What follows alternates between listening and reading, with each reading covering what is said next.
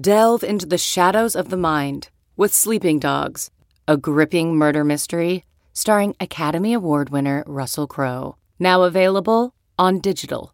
Crowe portrays an ex-homicide detective unraveling a brutal murder he can't recall. Uncovering secrets from his past, he learns a chilling truth. It's best to let sleeping dogs lie. Visit sleepingdogsmovie.com/Wondery to watch Sleeping Dogs, now on digital. That's sleepingdogsmovie.com/Wondery.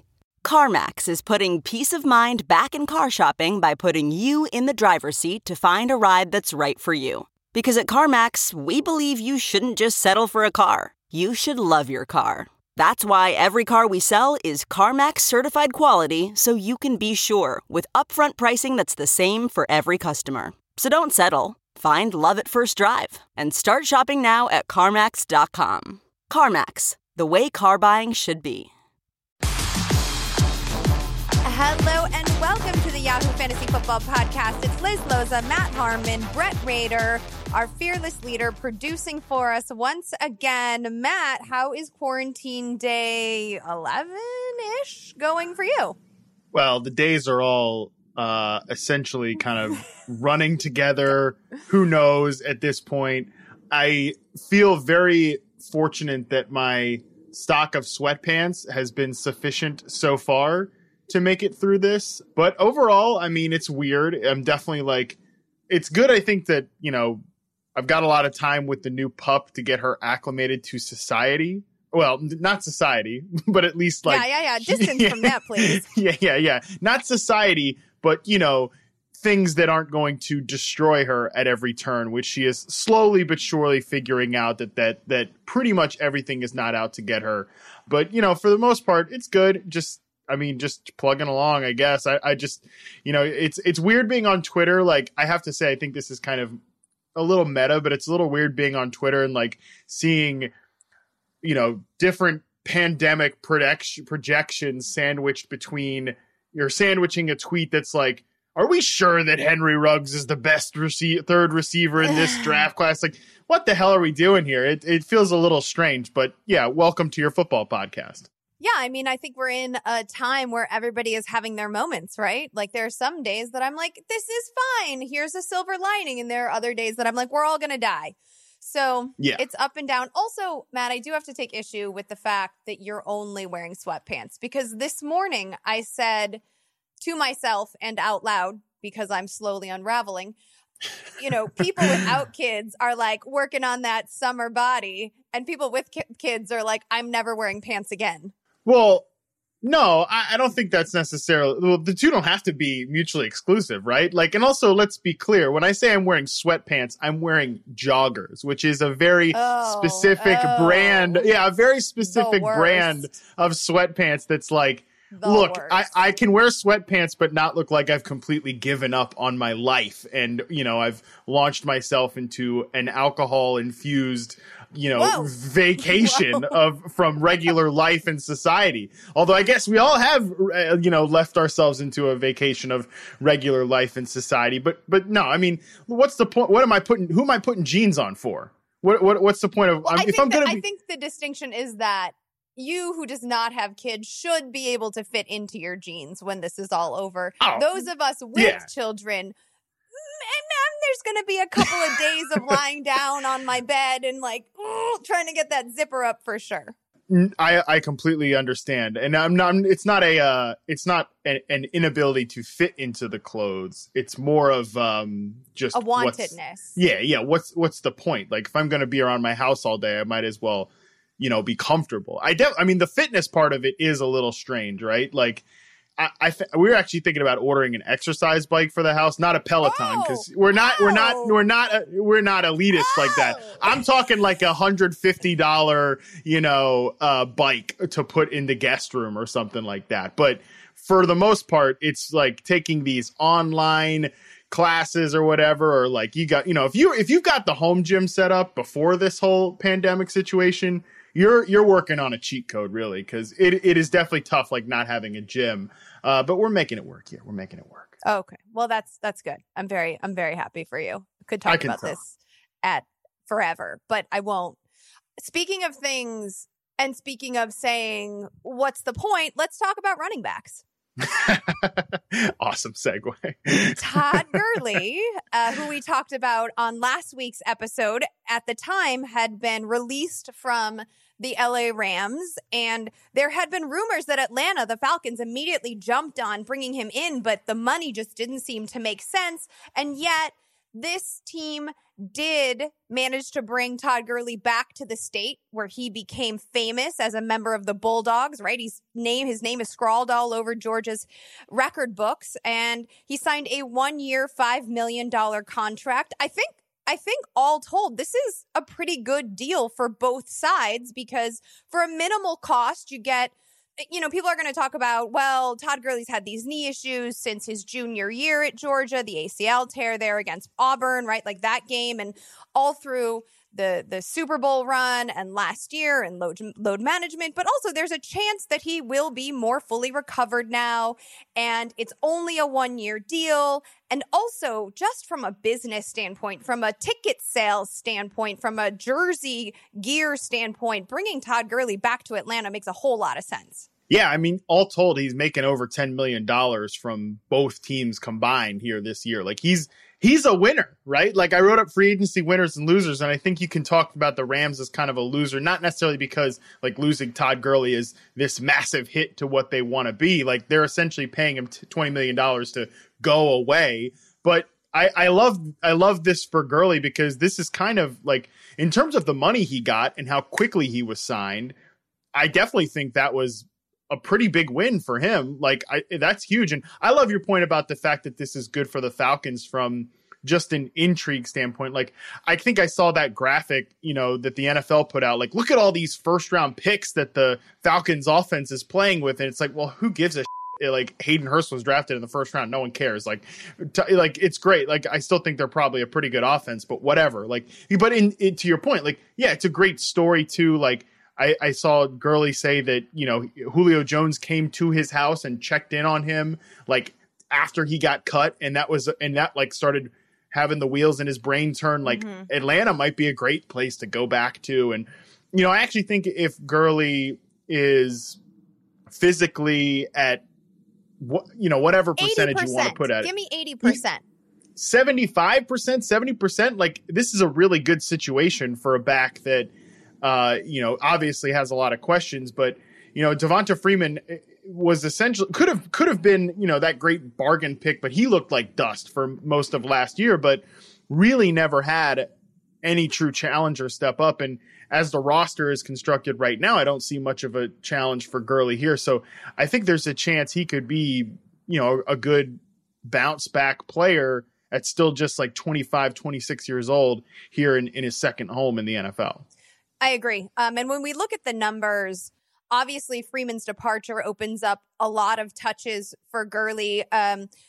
Freeman averaged 17 touches per game last year. That was 13 carries and 4 receptions. He was the RB21 fantasy-wise overall.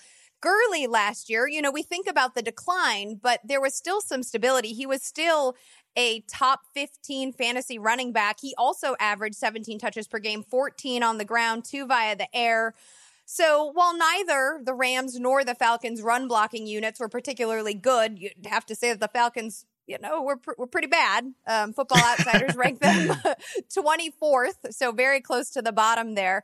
But I do think, there was the first round pick from 2019 that Chris Lindstrom, the Falcons had. Like, there's another year for him to marinate. And then they are obviously pretty confident in his abilities because they added Justin McCray, who was on the Browns, to a 1-year deal, but purely as a backup. So there's depth there. So I think that, we know they have a vertical attack with Julio Jones and Calvin Ridley and now Hayden Hurst.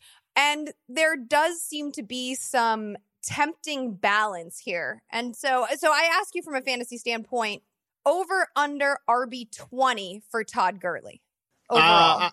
I'm going to go. That's a really perfect one. Meaning over is actually under, right? What? I think. Wait, what? Right? So over. Oh no, never mind. So if 20 is the line, over 20 is 21 and under. Yes, of course. Yeah, I'm going to go under, meaning like I think he's like running back, 18, 19. Yes. Yes. Nice. Do you know what I was trying to convey? Right? Like under the number, but not under the threshold? Correct. Okay. Correct. So you would say under RB20. Yeah. I think like 18, 19. That's like perfect for him. I have 17 in my notes. So we're about the same. We got to turn rankings in this week. What the hell is that about? Girl, we're going to talk about that a little bit later. Close the show. It's a tease. It's already in the outline. Let's move on to Melvin Gordon. God, look at your face right now. By the way, I can see you. Well, this is part of I gotta rank this year now. Like they're officially making me rank now. Welcome to work. Gross. I've like jokingly in a conversation with our boss, he said, I don't mind putting this on the air either. He said, well, you can it'll start out with just consensus ranks so that you can start. I was like, well, cool, I'll have those and then I'll just hit submit. That's what you're getting from me. I think consensus is always almost accurate anyways, right? No, it's not. It's wild. It's wild because there's always these like people who are like, but I love Tyler Boyd. And you're like, well, I still don't think he's going to be the like wide receiver 4 this week. So messes everything up. Terrific. So let's talk about Melvin Gordon. Terrific indeed. Terrific, as John Elway would say. He was signed to the Broncos 2-year, $16 million deal with $13.5 million guaranteed. Of course, you had all of football Twitter now clamoring about Philip Lindsay and guessing about Royce Freeman. I am not innocent here. I posted a Twitter poll asking where Freeman would go, whether he'd stay in Denver, what people thought if he'd go to Detroit, Buffalo, the Giants. This was pre-Dion Lewis, sexy signing. Spicy. So the winner was Detroit with 44%. And then, Buffalo was second place and then Denver third. I don't know. I mean, the Royce Freeman part of it, I don't know I can't imagine that there would be anybody like clamoring to trade for Royce Freeman. I mean, maybe someone flips like a late round draft pick or something and brings him in his depth. Like a 6th or a 7th. Detroit makes sense if they're going to willing to flip a 6 or a 7 to back up Kerryon Johnson. You've got a defensive minded coach that wants to very, very emphatically run a run first offense. And you know that Kerryon can't stay healthy as much as you like him and his pad level is a little bit problematic. So Royce Freeman landing there for depth and a cheap pick makes sense to me. Yeah, I guess a late round pick's fine. Maybe even a swap of picks or something. I just don't think he has too much value. And I just don't think there's a lot of value in this situation. Like, I've already seen people cropping up with the debates of like, oh, I'm taking Gordon confidently over Philip Lindsay, or, oh, no, Philip Lindsay's going to be way too cheap because of Melvin Gordon being there. It's like, who cares, man? Like, to me, I think from my perspective on this is I'm going to probably choose to not go crazy over either. I'm probably not going to have a strong take one way or another because number one, like split backfields can be very valuable in fantasy. Like we've definitely seen times when even Melvin Gordon has been a useful guy while still having an Austin Eckler or a Danny Woodhead, someone else kind of popping off in that secondary spot. But I'm not confident that Denver is going to be that kind of offense. I'm not confident that they have that type of line. I'm not confident that they're like, even if Drew Lock takes another step and becomes like an established good quarterback, I don't know that they have the collection of talent around him or that even at this point in his career, he's that type of guy that's going to have, a top 15 offense that funnels 2 backs to relevancy. So essentially I'm willing to be flexible in this situation to a point that I'm really saying, like, I don't care one way or another which of these guys I prefer. I'm not going to have that strong of an opinion on it. Well, I think a couple of things. It's not surprising to me that Denver made the signing. When you look at Elway, he's more of a conservative, old school coach, obviously his head coach. And there's a trend, right, that defensively minded head coaches tend to lean towards a run first approach offensively. So this makes sense for me. And it also makes sense because at this time, well, maybe last summer, heading into the 2019 season, we saw a lot of talk when Philip Lindsay was injured. I believe he had a wrist injury, about how Royce Freeman was getting more receiving reps and how the team was concerned about Lindsay's durability because of his diminutive size. And so it does make sense to me that Denver made the sign. It's only a 2-year deal, and we've seen what Gordon can do on the goal line. And so the YPC is set aside because of if I have to talk about Melvin Gordon's YPC because he's a goal line back and like the math behind that, I don't know. I don't want to say anything crazy because we're in crazy times. So I'm just going to say I will scream. How about that? There you go.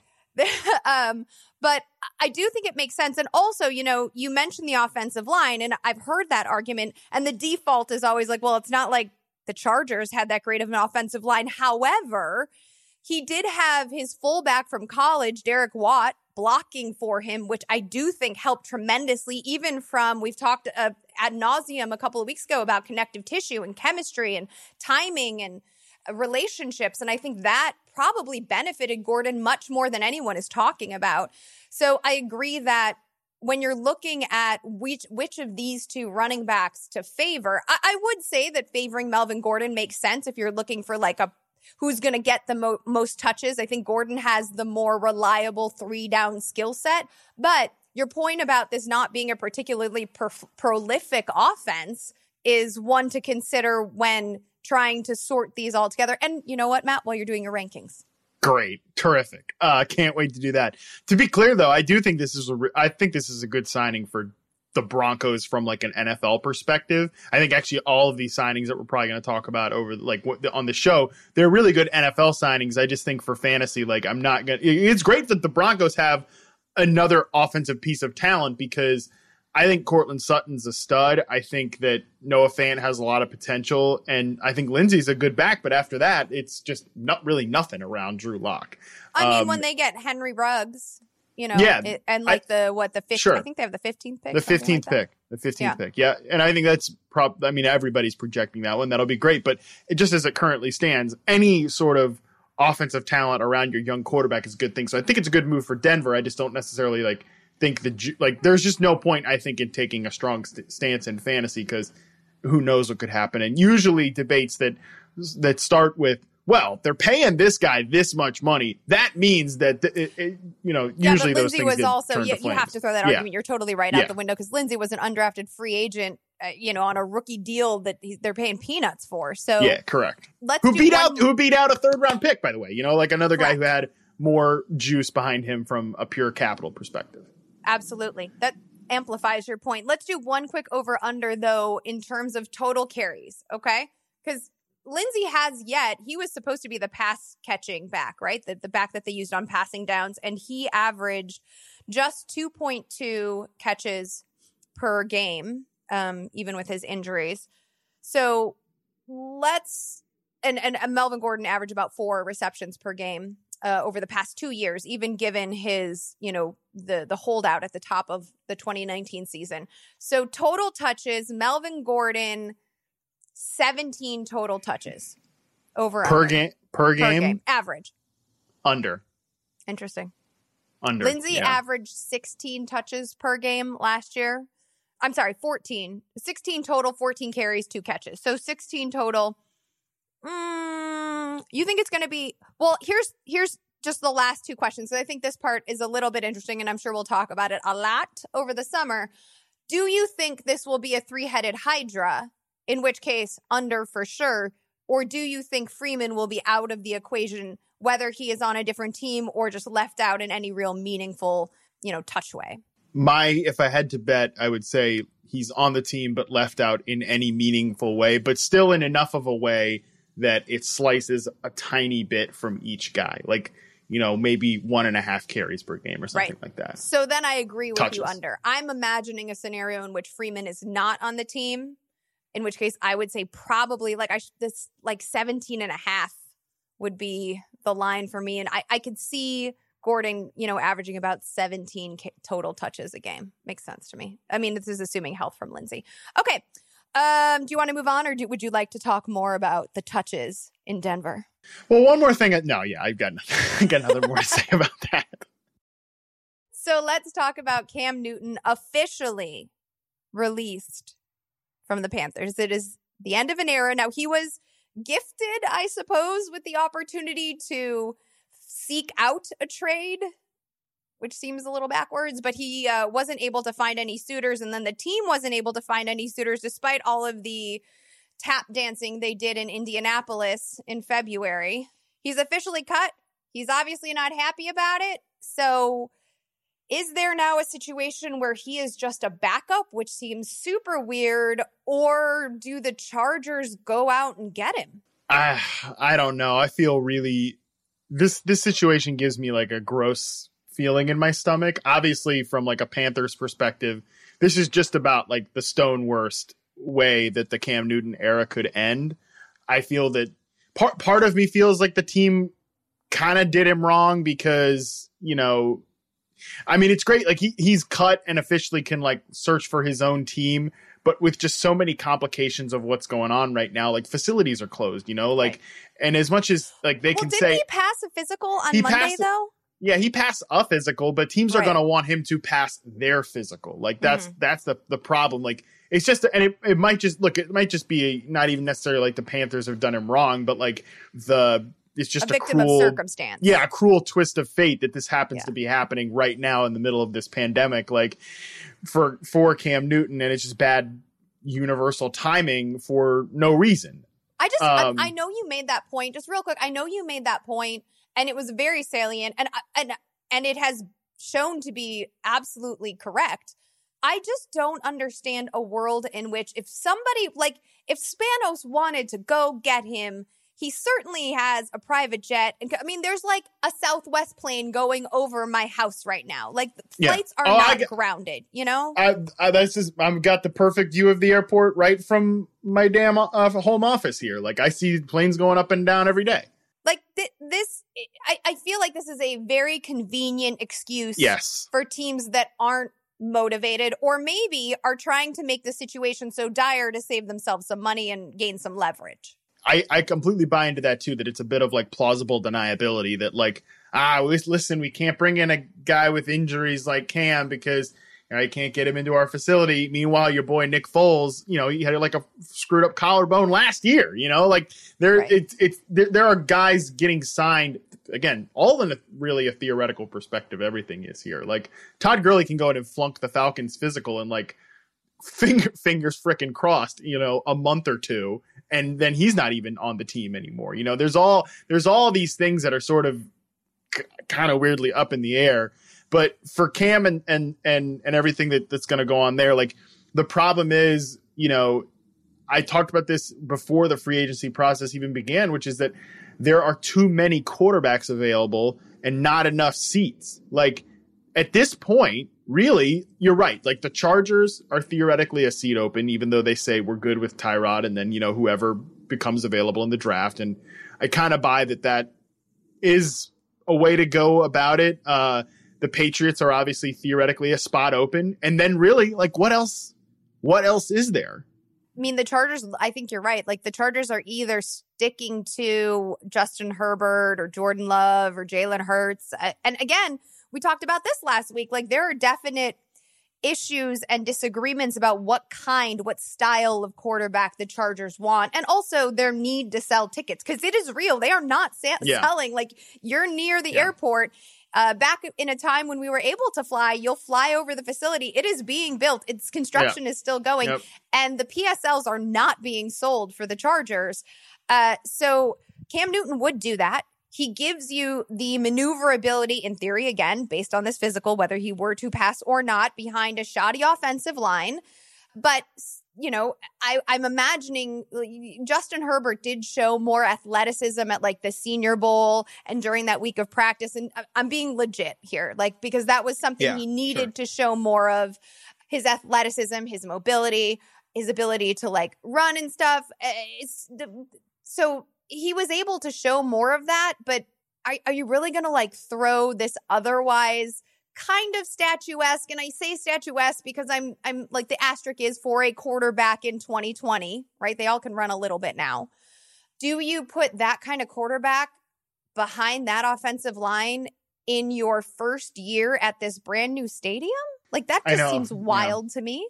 Right, because I mean, they've done work on the offensive line. The Trey Turner trade, they made a signing in free agency. Like they've done some work. They've got a big hole at left tackle. Like it would actually make perfect sense. Like go sign Cam Newton and then take one of these really good offensive tackles at the top of the draft. But that is exactly the move that, whatever. I'm not working in a front office. You can hear a helicopter over my house right now. Someone's flying. I think it's tough.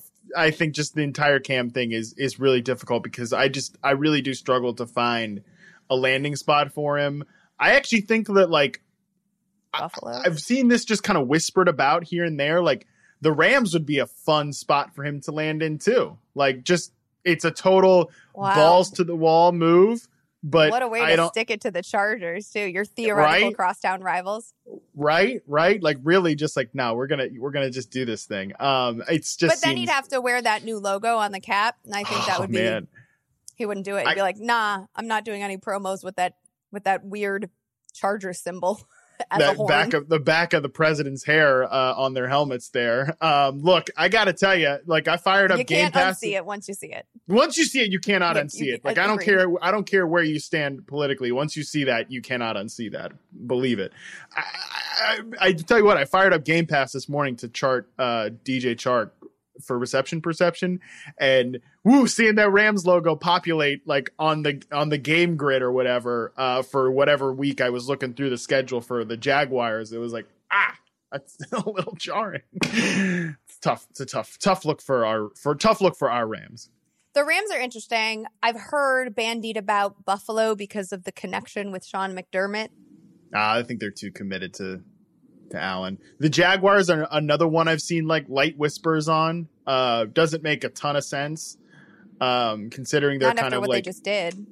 Yeah, they're like shedding some salary. They really look like they're going towards a full rebuild with a very cheap quarterback. Again, like the Patriots do stand out. I think that the Patriots make a lot of sense from just look like let's keep. I don't know how if you're a Patriots fan, you look at this roster and you're like. You feel good at all. Like from an offensive perspective, their depth chart is atrocious. And I mean, I don't know who Jarrett Stidham is. I don't know anything about that experience. Why not look at a guy like Cam, who Bill Belichick, by the way, has like, I know he blows smoke every now and again, but he's really gone into detail about how defending a quarterback like Cam is really challenging. And I think that there's probably some excitement there that would make the Patriots offense immediately much more interesting. But all of this with Cam is just really unfortunate that I think we're at this point, like talking about like, wow, let's find a spot for him here somewhere. Mm-hmm. And I would say that the last place that maybe he could end up is in Washington, reunited with Ron Rivera, like give Dwayne Haskins some breathing room to kind of like figure things out. Kyle Allen is there now. I mean, that's the other wild thing. Like, how does Kyle Allen have a larger trade value than Cam Newton? How does he manage to get more chatter in the trade market than Cam Newton? And I don't foresee a situation where Rivera is like, give me Cam and also his old backup. Now where I'm carrying 3 quarterbacks, and we know that Dwayne Haskins is a little bit, maybe not the most focused all the time, despite what Hale has to say. Hale. Hal is how we would pronounce it. Hale, thank you. I think that Washington's interesting. Like the Kyle Allen thing, by the way, like the smart man football take is, well, he's a very cheap contract and he knows the system, and that is why he was traded. And Cam Newton has no trade value because he had a big salary and a lot of injury questions. There are no such questions with Kyle Allen. But like, what the Kyle Allen's traded for a 5th round pick? Like, that's kind of a haul for the Panthers to get for a guy that probably wasn't going to make the final 53. Like, that's in it. That of all the trades. Like, I know there's like relative salary things, but my immediate thought was like, Calais Campbell traded for a 5th round pick. Kyle Allen traded for a 5th round pick. What world are we living in here? But I think we're living in Tepper's world, and that, like it or not, the stones on this dude are enormous, and he has been very clear about this being his project. Like, he got himself. The part I love about this, and let's use this to be a bridge to Teddy Bridgewater, who is definitely also a bridge. I'll get into that in a second. But Tepper tapped a head coach who has branded himself as a maverick, right? Who has built his reputation at BYU on coaching up these underdogs and cast-offs.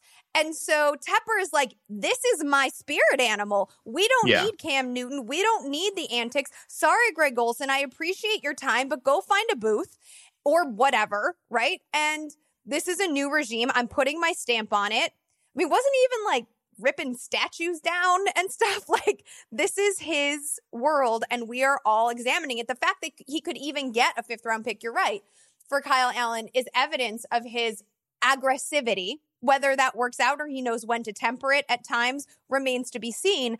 But also taking Teddy Bridgewater and saying like, oh, I know the narrative about this guy is that he's a manager and he's safe. And maybe that remains to be true. And I think when you look at Robbie Anderson joining the team, you've got Curtis Samuel and Robbie Anderson. By the way, my apologies as a Samuel truther. Oh, don't worry. I have a full defense ready to go on this one. Don't worry. When you add those guys and you look at Teddy Bridgewater's skill set, at least in recent times, they don't exactly align perfectly. And yet, to me, that indicates either Royals like, I'm going to do what I'm going to do. I'm going to bring back like vintage Teddy, even though he never really was the strongest arm quarterback, but fine.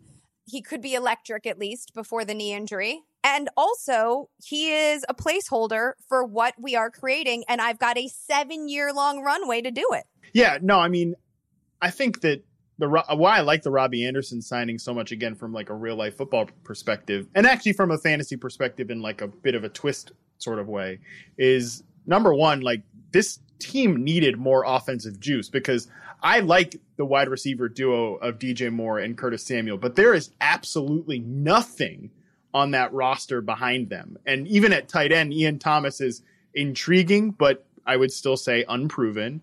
And then it's McCaffrey and then pretty much no one else. Like, that's a pretty solid core to work with. But then you bring in a vertical threat like Robbie Anderson to be your 2 or your 3. And then that's exciting, because we know that vertical threats like Robbie Anderson are natural coverage dictators. Like, teams have to account for them. And this is a team under Joe Brady that wants to play that LSU spread style, you know, a lot of 3 receiver sets, 4 receiver sets, a lot of what they did in New Orleans when Joe Brady and Teddy Bridgewater were both there. So I think that makes a lot of sense. You need to have a really good, and now Moore, Samuel, Anderson is a really intriguing 3 wide receiver set. And I think this is, it's like more targets or more targets to someone else and less targets to you are never a good thing from a fantasy perspective. But I think this is a good thing for Curtis Samuel and DJ Moore to shift into more respectable roles. Like, Moore already had a pretty good role, but like Samuel last year was 9th in air yards. Like, I think it's pretty well established when you watch him play. Like, he has speed, but I think what makes him a great route runner is the separation and quickness on shorter routes. And I think Anderson kind of taking over that role and then allowing Samuel to move inside, outside, and use some of that quick separation will actually be a much better role than being a vertical threat in an offense with one of the worst, if not the worst, deep ball quarterbacks in the NFL like he was last year. So comp it for me. Are you thinking, so you've got Anderson as your X and Moore as your Y. You can use Samuel as your Z, right? Yeah. And then, I mean, what I'm hearing is like, again, like this isn't a straight copy and paste, but there is some overlap in terms of comparison between what Samuel could do and what Deebo Samuel did last year in San Francisco. Yeah, something like that. I think even the more apt comparison, and this is the one that I've used before, like even last year, I think that Moore and Samuel are so similar to Thielen and Diggs, and then you had sort of the other, like the thing that Minnesota could never get, and they definitely still don't have it, is the other guy, you know, like their ex-receiver was some goofball like, you know, Michael Floyd or Treadwell, who, by the way, a first-round pick on the Falcons now. Let's go, Atlanta Falcons, all first-round offense. Pipe in that noise. Woo, right? You don't even need to pipe in all that crowd noise now that you got all these first-round picks. But I think that having that X receiver that dictates coverage on the outside based on their vertical ability is a really strong addition to this offense. And I think it's good for Teddy Bridgewater, who I do think is a smart, accurate, efficient quarterback. Now he has 3 strong receivers to work with. And again, I think this is like from a fantasy perspective, it's like Samuel Anderson, probably not going to be like a big boom or anything. But I think if we know what one of these guys is, we know what Robbie Anderson is. And it's that sporadic deep threat that's not really, a guy that you want to funnel your passing offense through. I still think Samuel has untapped potential left in there, especially in his contract year. He's an unrestricted free agent after 2020. And really, by the way, like my one point, like from a fantasy perspective too, like the player that this is really good news for is Christian McCaffrey. Because like if the Panthers were going to like straight up tank, which their moves like Anderson, Bridgewater, these type of signings show they are absolutely not like just thrown in the towel. I don't know if there is a clear plan here or what that plan is, but I think it's definitely not let's be as bad as possible in 2020, and having someone to dictate coverage gets guys out of the box. That's going to be really good for Christian McCaffrey, who is the fantasy player that we most care about in this offense. Absolutely. Do you also think though that, and this I don't think is going to move the needle for his fantasy stock, but I do think there's a world in which Christian McCaffrey doesn't draw as many targets as he did last year. There's a regression there. Yep. Yeah, I think that's possible. Like, there's always a chance that a player like McCaffrey catches 90 passes instead of 100 passes. And, then you can, like, I think that McCaffrey will be the number 1 pick in pretty much every draft because that's just like the season he's coming off of. That's the way it is. But even consider coming into last year, Saquon Barkley, I think, was the first pick in 75% of our drafts or something like that on Yahoo. And like, it was there was no need for it to be that wide of a gap. But so in any ways, my point is, we can probably have a real debate about, is Saquon Barkley a better pick in 2020? Is Alvin Kamara, all these other possible guys you could debate with Christian McCaffrey. But in the end, most people will side on McCaffrey, even if that's not the right answer.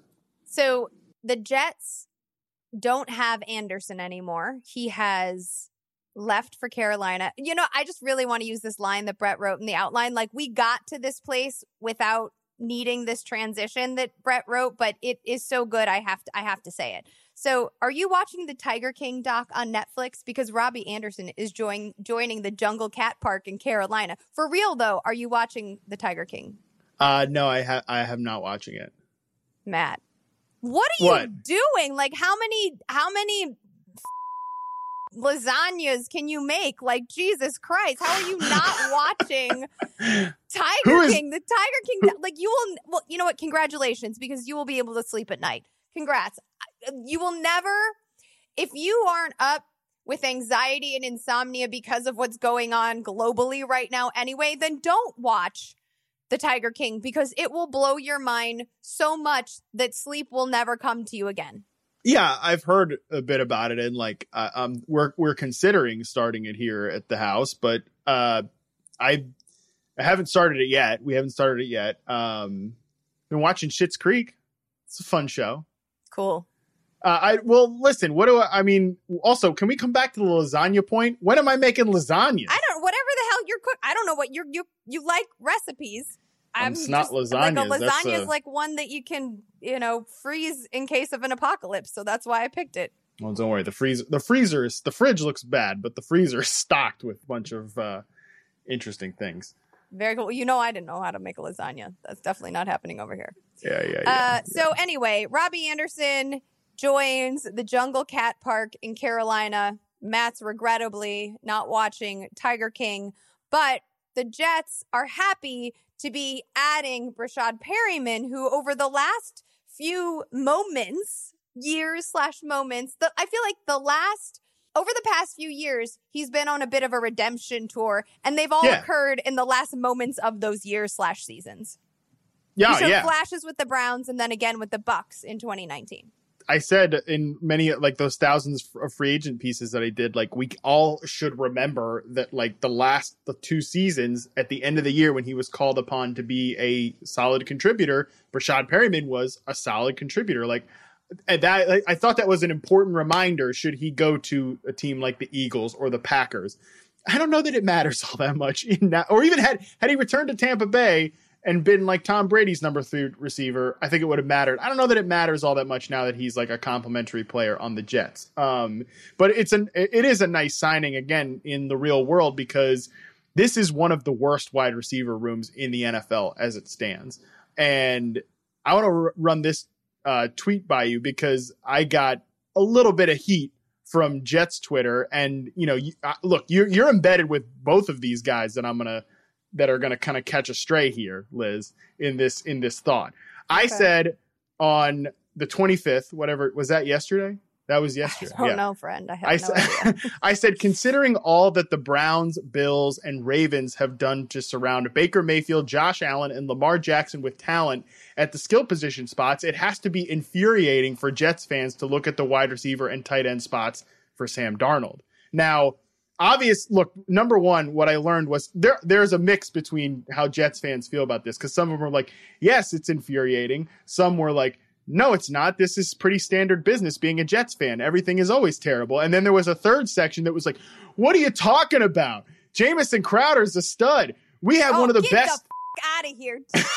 Oh my God. Wait, how am I embedded with Jamison Crowder? Well, not that player. Oh. The thing that the people really took umbrage with was that I included tight end there. Like, we have one of the best tight end rooms in the NFL. Because of your boy, Chris Herndon. The Jets fans have not let go that Chris Herndon, and he may very well be, but I don't think you can sit here and look at what the Jets have right now. Like, yeah, Ryan Griffin popped for some games last year. Neat. And like Chris Herndon was good 2 years ago in his rookie year. Neat. He had exactly 7 yards last season amid being suspended and injured all the time. Like, I just think when you look at their wide receiver room, and I realize that there's a draft yet to come, and they could end up having Jerry Jeudy or CeeDee Lamb or whatever, and then they're starting to build something decent.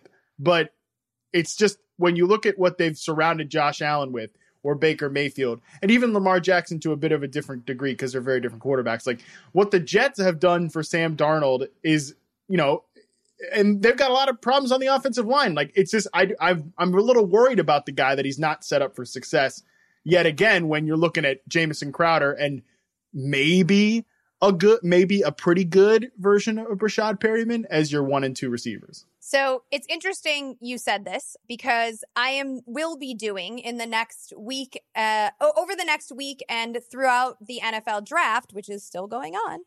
I'm doing these rookie snapshots of different players, and CeeDee Lamb is the first rookie that I will be snapshotting. And there's pros, cons, overall take, origin story, background, stuff like that. And at the end, there's a fantasy fit. I will read you. This one's already done. It's not due for over a week, but I like to work ahead. Wow, overachiever. Oof. Well, I will read you the blurb I've written for the fantasy fit verbatim. This is about CeeDee Lamb, right? And let's remember that the Jets are picking 11th overall at the end of next month. Phillip Rivers would certainly appreciate a crafty young receiver like Lamb, but after trading away their first-round pick to San Francisco in exchange for DeForest Buckner, I doubt the Sooner will still be on the board by the time the Colts pick. By the way, they're now in the second round is when they'll have their first pick. I believe 34th overall. Side note. The Jets, who are currently slated to select 11th overall, however, make a lot of sense. Given the weapons that franchises like the Cardinals and the Browns have surrounded their young quarterbacks with, it would behoove Gang Green to do the same for Sam Darnold. We're on the same page. Exactly. I said Cardinals and Browns. You said other teams. Cardinals, I specifically grouped like that same draft class, and in that same draft class, I would have just, done exactly what the NFL has done and forgets that Josh Rosen is even a person, which is deserved, by the way. Like, how are we still doing this with Josh Rosen? By the way, like, I just was stunned that there are Jets fans out there that have talked themselves into like, no, this is actually a pretty good group. I realize the draft is still yet to come. They could maybe even double up at the wide receiver position in a very strong draft class. But like, as things stand right now, you got to kind of be like, yikes, this is a rough group for Sam Darnold to be working with. Because a lot of them also point out, well, we needed to fix the offensive line first. It's like, well, she ain't done that either. So, well, you tried to do that last year and it didn't work out. The poor guy, like, from mono to ghost, it's not been an easy ride for this kid. But they did get George Fant to be their left tackle from the Seattle Seahawks. And whenever you can take a Seahawks cast off to be one of your starters, that's always a good thing. Speaking of cast offs, let's talk about Devin Funchess, because my oh my, Jimmy Graham, not a wide receiver, but also Devin Funchess, not also really a wide receiver. Jimmy Graham leaves, Devin Funchess joins. What an amazing weapon for Aaron Rodgers here. I kind of think this is like sneaky could be good, you know? I think this might be fine depth, but from a fantasy perspective, I don't like any of this. No, I mean, we wish Rodgers was like rocking with a much better receiver core than Davante Adams, Devin Funchess, and a bunch of but or if you want to convert Devin Funchess this late in his career back to being a tight end like he was kind of in Michigan, then fine, let's do that. Yeah, I think there were times where Funchess played pretty good as like an outside X receiver for the Panthers. Like he had that 1 year in 2017 when he had a really good season, you know, and then they phased him out of the operation. Like, I don't think he's that good of a player, but I think there's a chance that Devin Funchess could be better than Geronimo Allison, or I think there's a chance he could be better than Marquez Valdez. That bar, Scantling. Matt. Way to Look, go I'm out, just saying. Way to go out on a limb. If they don't crush the draft, you know, if they don't double up at wide receiver in the draft, if Devin Funchess is Aaron Rodgers' number 3 receiver behind Davante Adams and his Thanksgiving guest Alan Lazard, then Aaron Rodgers, Danica Patrick, and Alan Lazard having a three-person Thanksgiving there because no one else got invited. I think there's a chance that this is a pretty good situation for Funchess. And honestly, if he's your number 3 receiver, if he's healthy, he was not healthy all last year, you could do a lot worse.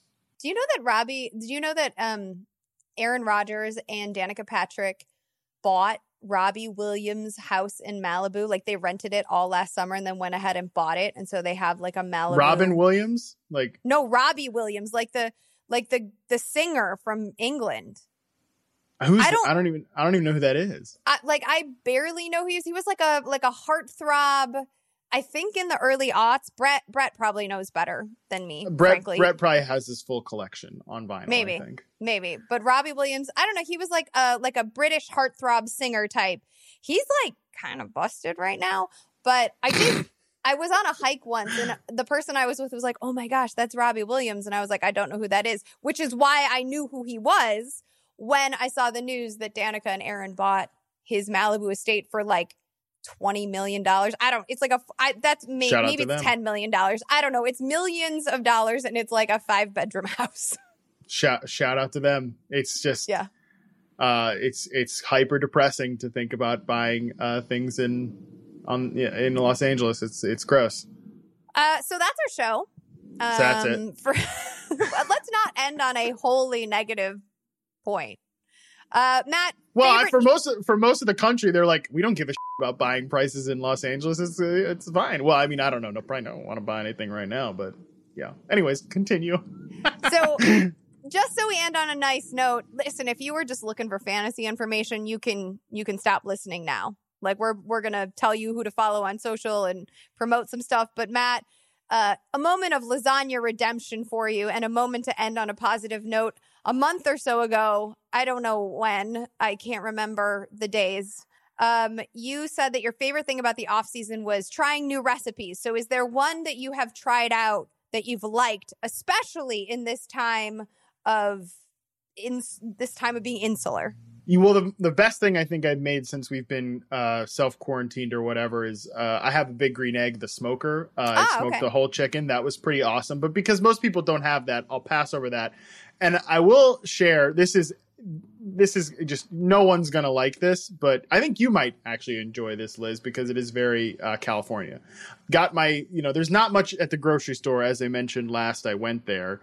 Got myself a bunch of gluten-free pasta because, again, the only thing that's left is gluten-free stuff. And so had the gluten-free pasta, the grilled chicken, whatever. And then for the sauce of it, because I was like, okay, we're a little light on anything to make, any sort of sauce. I made what is essentially like a non-dairy, almost like an Alfredo type sauce. It had avocado, coconut milk, olive oil, garlic, parsley. I think that's it. But it was honestly incredible. That was probably the best thing that I've never made before that I have made in quarantine. That pasta dish came out really well. And the sauce, you know, again, I said to my girlfriend, I was like, imagine if we ate like regular pasta and then like an actual Alfredo sauce, like how much we'd feel like right now. But felt pretty good after the gluten-free and the, you know, avocado coconut milk based Alfredo-ish sauce. Was the pasta that Banza pasta? No, it was actually like needed to be refrigerated pasta. That's the reason that's the reason I was able to get it, because, you know, obviously everyone is grabbing all the non-perishable stuff to stock up for, you know, the non-food shortage that we have here in LA. And I think that, but no, the Banza stuff is great, by the way. That was very good. I like that a lot. I haven't been able to find any of that at the market though. Nope. The one thing, so yesterday I decided to bake, which is a sure sign of the apocalypse coming. And we have this kumquat tree, and like, what the F do you do with kumquats? I am doing things with kumquats. The thing I did though, I made a kumquat almond tea cake and reduced the fruit and used a paring knife to get the seeds out and pureed it. And I was just like, yes, I'm going to do this. All of my type A energy is going right into this 6x3 loaf of kumquat almond tea cake. And then this morning, I gave it to my kids for breakfast. My 6-year-old took one bite, spit it out, and he was like, Mommy, this is sour. Oh, come on. I know. And I was like, bro, there's like no flour at the grocery store. I have to use almond flour to do anything. And I was like, what do you mean? This is like artisan pound cake. Like, eat it. And he was like, no. I'm like, fine. Well, good luck buying cereal, kid. Anyway, It's been a great day. I also, because that happened, then decided to make kumquat infused vodka.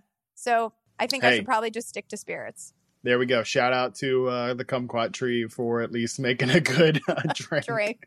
Well, that is one thing that I think it's like, you know, if tomorrow is Friday, we've decided we're definitely going to, you know, order from like places in the area, take out to support some local places or whatever. But that's like the only thing that I'm like, okay, I guess it's the weekend. Like, can I drink now, or wait, have I just been drinking this entire time? Like, what is the situation here with the alcohol? That's probably the toughest. I got a timer on my phone, like a member of the Greatest Generation, telling me when it's happy hour. Very nice. Excellent. That's the only way I can keep some semblance of all of the hours just bleeding into one another. But on that actually more positive note, we are going to end the show, but you should definitely check out another Yahoo podcast, because we are still rolling the NFL podcast with Charles Robinson and Therese Paylor. We've got the fantasy basketball and the fantasy baseball podcast posted up, and we may have a special announcement next week about the Yahoo fantasy football game.